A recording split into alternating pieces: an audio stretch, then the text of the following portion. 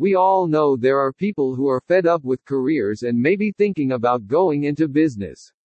But the lack of necessary skill and knowledge to start a business. And the good news is that investment opportunities do exist for investors who are first-time entrepreneurs. As an entrepreneur, Joshua Chikuto always focuses on helping people and businesses to expand into emerging markets. According to him, the best place a first-time investor can venture in would be in businesses that have already been established. Some of these businesses are listed in the stock exchange, therefore you can decide to buy stocks of some of the corporations that are functioning well. The stock market is useful in that it allows you to avoid the worry of hiring workers, offering after-sales assistance among other tasks that go hand in organizing a business. For starters, investing your funds in stocks would be a certain way of earning a return on investment and also growing capital.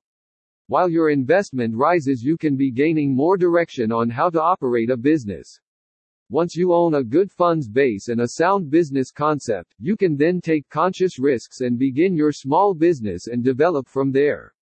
However, handling a business is not an easy task. Hence you require to minimize your risks. Joshua Chikuto always advises being for you to get the right business and financial advisors who would lead you on how to govern your business.